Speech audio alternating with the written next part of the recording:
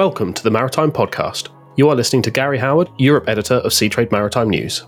Today we have an In Focus episode, a regulatory update with Stamatis Fradolos, Vice President Regulatory Affairs at ABS. Stamatis gives a concise overview of the upcoming regulatory developments both at the International Maritime Organization and at the European Union, from the revision of the IMO's initial greenhouse gas strategy to mid-term market-based measures, carbon intensity guidelines, and even the potential sulfur emissions control area in the Mediterranean. A timely refresher of the regulatory landscape as many of our listeners prepare for Posidonia 2022. I started by asking Stamatis to introduce himself and explain his role at ABS. I'm based in Athens, Vice President Regulatory Affairs for ABS. Our department is following up the developments on IMO, and we also coordinate our activities within Ajax, and we pass the information about new regulations internally with ABS, and we need to update our rules, our process instructions, our certificates, and also providing information externally to our clients.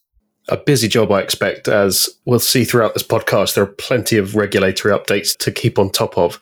Let's start from the top with the IMO's initial greenhouse gas strategy. That was released back in 2018 and has the broad ambition of cutting annual emissions from international shipping by at least half by 2050 and reducing carbon intensity of shipping by 70% by 2050. That's due to be revised by next year, by 2023. Where are we at in that revision process and what changes are on the table? Indeed, the revision process of the initial GHG reduction strategy started at the last MEPC 77 meeting, and discussion on the revision will continue at the subsequent meetings, aimed to be finalized and adopted at MEPC 80 in summer 2023. What we are currently seeing is an increasing support by important IMO influencers like United States and Canada. We see European Commission along with all EU member states and UK. We see also in Asia, Japan, Australia, New Zealand, and other member states proposing IMO adopt zero emissions by 2050 instead of the current target that you mentioned earlier for decarbonization within the century.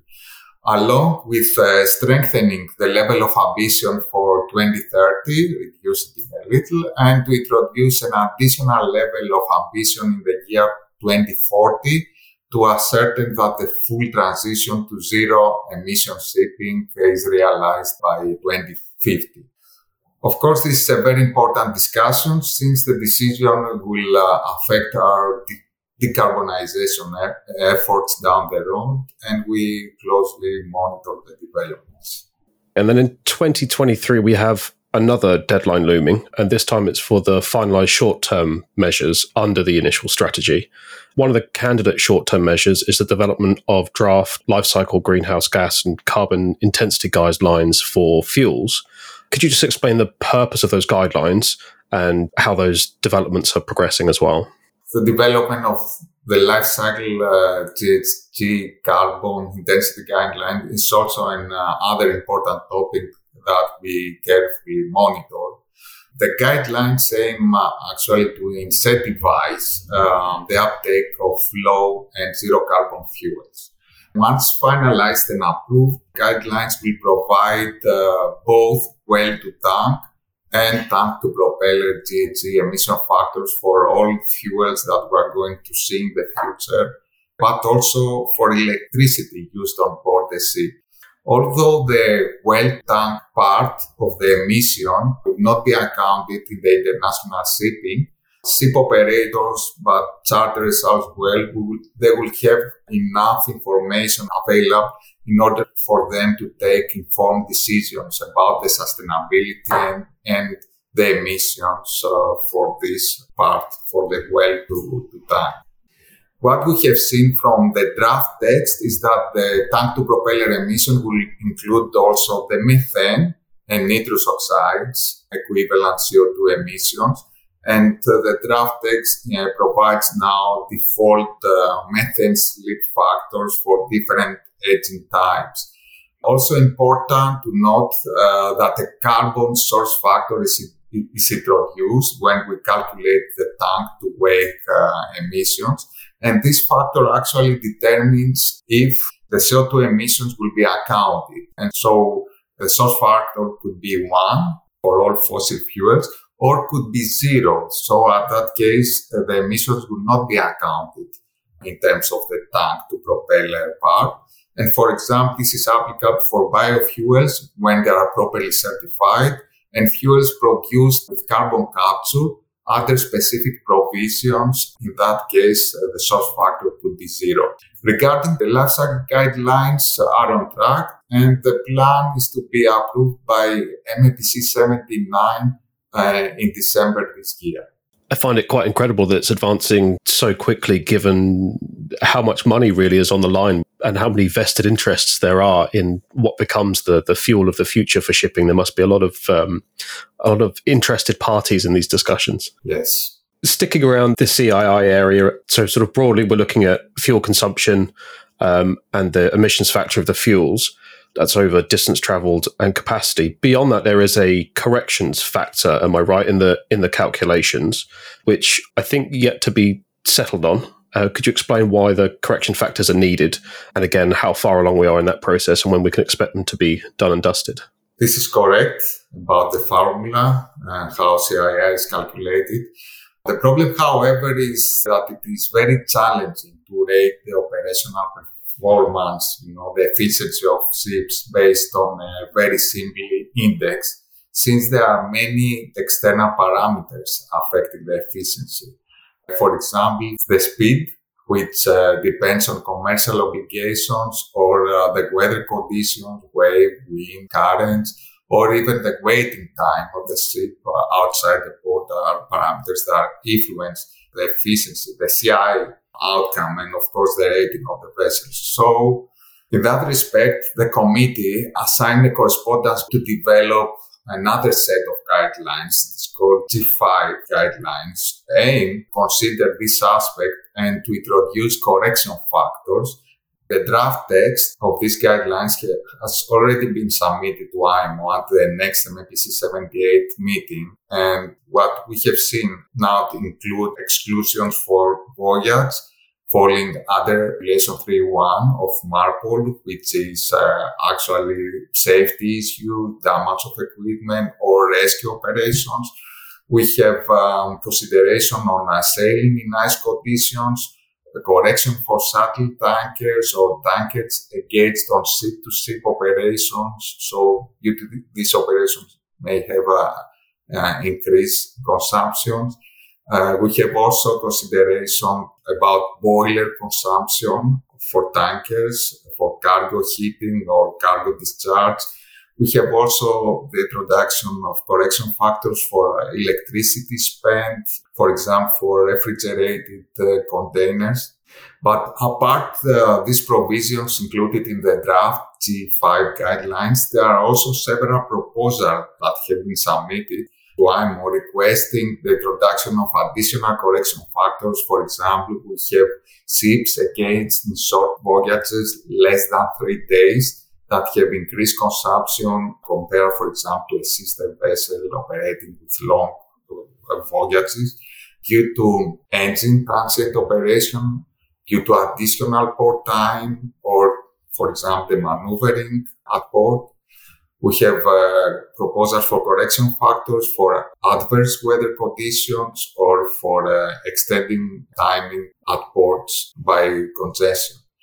All these proposals actually are currently under discussion at the intersessional working group G12 that is taking place this week. I think this agenda item discussed on Tuesday. And the latest information I have, the first outcome is that the group decided that more information is needed, more details on the correction factors, and possibly the discussion will continue through the correspondence group and possibly to be addressed by MEPC 79 in December. I think it is scheduled for December this year. That's a lot of work and a lot of factors to take into account to make sure that there's a level playing field between the various parts of the industry. Correct. I'll have to catch up with you after this GHG 12 meeting preps and see what the outcomes were and get those up on the site as well so people have a look at what's been going on between this recording and the release.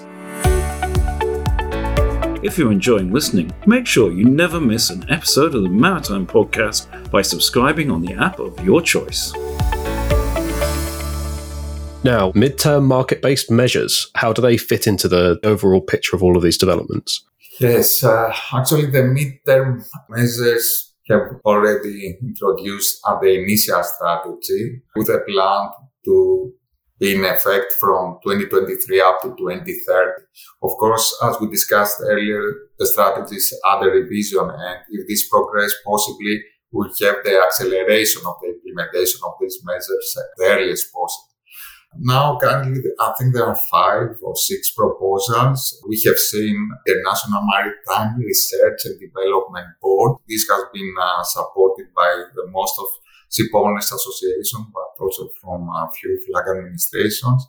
This is based on a mandatory levy of $2 per ton of liquid fuel, which corresponds to about 60 cents US dollars per ton of equivalent CO2 emissions. And the plan is to gather about $5 billion US dollars during the lifetime of the program, which will last about 10 years, and to invest this amount on research and development project for decarbonization, new technologies or new fuels. We also have another, let's say, same concept by Marshall Islands and Solomon Islands, but with more aggressive version, with a mandatory payment of $100 per ton of CO2 equivalent by 2025, and possibly increase this amount in the future. Interesting to note also is the International Maritime Sustainability Funding and Reward Mechanism. This is the alternative proposal by China, supported by other member states. This system is designed on the basis of the CII mechanisms, where funding contributions will be collected from ships with CO2 emissions above the upper benchmark level, and this amount will be used to reward the superior players. These ships that will be found in categories A and B, and also research and development, and possibly supporting the developing countries. We have also the famous proposal by Japan, which is the zero emission vessel incentive scheme, where revenue raised by carbon levy on ships using fossil fuels will be used as a rebate to incentivize the uptake of zero emission fuels. A levy rate, I think less than $100 as per the study we have seen there, it is considered that will be sufficient enough to provide incentives, at least in the initial period, for the uptake of zero-emission ships. From Europe, we have also the emission cap and trading system, which is proposed by Norway. Once established, we'll have a cap on emission, which would ensure annual reduction of emissions according to the IMO strategy. The annual cap will determine the total amount of, it is called ship emission units, which will be available to ships. And the surrendering of these ship emission units will result in substantial revenues, but still there is not a decision about how they are going to use this revenue. This is something to be decided. And we have the GHG fuel standard. This is the European Commission proposal supported by the EU member states. This is a technical, actually, goal-based measure, which would require all ships above a certain size to use fuels which have a well-to-wake. So this considers also the well-to-tank part. The total intensity, the well-to-propeller, should be below a certain limit, which, of course, over the years, this limit will become lower and lower. These market-based measures are also under discussion on the GHG, the Intersessional Working Group 12 that is taking place this week, actually have been discussed yesterday and today. And it seems that the group was not able to agree on the measures, but they agreed that the measures are necessary, are needed. So there will be further discussions and negotiation to see what will be the actual measures that will be adopted. And possibly we are going to see a combination of measures, not just one. That's a lot of options on the table and a lot of different potential market impacts, both intentional and unintentional, to cover. Now, we've focused so far on the IMO, and hopefully listeners will get an idea that there is a lot going on behind the scenes that perhaps doesn't make it through to the front pages. But one concern that we often hear when we're talking about regulation is around the level playing field and avoiding regional rules in what is often a global industry. Any of our own opinions aside on that, the EU is moving forward with its Fit for 55 package. I believe there was progress on this just this week or maybe last week, and its emissions trading scheme. What's the likely impact of that ETS when it comes to shipping? Indeed, there was a progress on this. Both the ETS and the EU Fuel Maritime Regulation are subject to negotiations in Brussels this period. Let's start with the EU ETS. Actually, a revision of the directive has been discussed, and it was for vote 2 days ago by the European Parliament's ENVI committee. And the ENVI committee actually agreed on some amendments on the draft text. Actually, what I have seen is they agreed to introduce methane and nitrous oxides emissions in addition to CO2, like the life cycle guidelines we discussed earlier. They also agreed to introduce ETS in shipping from 2024 without a gradual phasing period that we have seen in the initial text, and also to implement the measure from 2027 to smaller ships, those ships with gross tonnage between 400 and to 5,000. They have also introduced the Ocean Fund, where revenues generated by shipping allowances will be used for the energy transition of the maritime sector. And there was also an important amendment to cover 100% of all voyages from 1st January 2027. Until December 2026, only 50% of the extra EU voyages will be covered. This is an important development. What is planned for the future is that the Parliament expected to vote the agreed text in early June.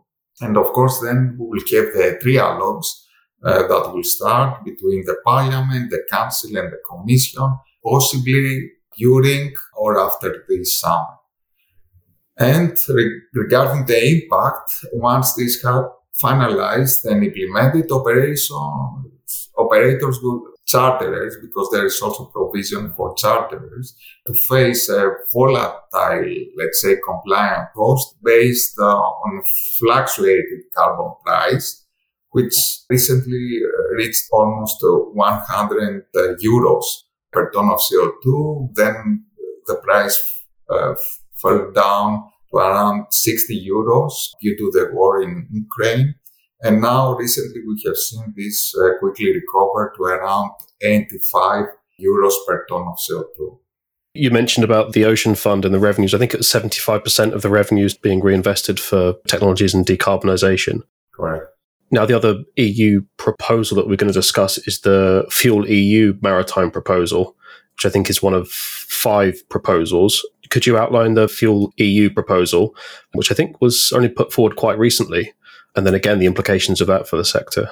Actually, the EU Fuel Maritime Regulation is similar with the GFAs we mentioned earlier, the proposal from Norway, where they consider the well-to-tank emissions, and then they set some limits which over the years will go lower and lower. So the ships will need to use low carbon fuels and gradually aim to use zero carbon fuels.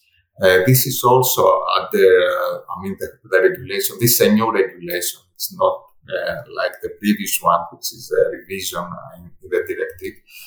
This regulation now, the draft text is under, let's say, continuous debate by the European Parliament TRAN committee. There are numerous amendments tabled to the proposed text. The most important discussions include to lower the ship size threshold from 5,000 GT to 400 GT. There are also proposals to double the intensity reduction targets, especially for the first period, and also to extend the scope to 100% of the extra EU voyages, because currently only the 50%, according to the draft text, will be carried. So there, the plan going forward is that the TRAN committee will continue the work through the amendments table with their vote schedule.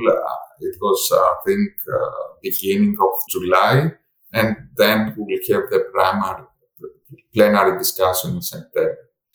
However, we see already that operations have started calculating the compliance cost and also considering what will be the fuel compliance options down the road. What we have seen using the draft default values that included into the regulation, LPG, but also LNG burned but in engine with low methane slip seems to be compliant options for at least many years down the road. That'll be good news for those shipping companies already backing LNG as their sort of transitional fuel on their plan going forward. Again, hopefully listeners get the idea that, even over the next couple of months, but certainly ahead of MEPC 80, there are going to be a lot of developments in the decarbonisation space when it comes to regulation, and a lot of things to keep an eye on. Just moving slightly away from decarbonisation, we've been pretty focused on greenhouse gas emissions, and the global sulfur rules feel like a long time ago, IMO 2020. But I think the Mediterranean Emissions Control Area has had some progress recently. Perhaps could you give the listeners a bit of a refresh on the impact of a SOx ECA compared to the sort of global limits and the progress of that making its way into force? Yes, indeed. This goes, let's say, the designation of Mediterranean Sea as sulfur oxide ECA, emission control area, has started many years ago. And there were concerns expressed about the need to control and to reduce emissions, SOx emissions, and particulate matters from ships operated in this area. But very recently, we have seen the submission at MEPC 78 with a proposal of Med-SOx ECA to take effect from January 1st, 2025, setting the sulfur content, of course, not exceeding 0.1% by mass.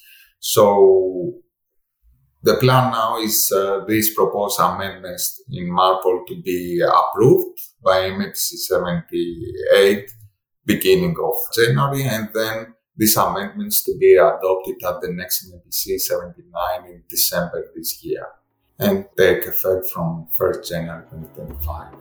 We have covered a lot of regulations in a short amount of time, but I think this will serve as a really good reminder for anyone who's perhaps concerned that they've let any slip by or weren't sure about what the upcoming deadlines are of the regulatory progress we can see over the next year or so. So, Stamatis, thanks so much for your time and for appearing on the Maritime Podcast. Thank you.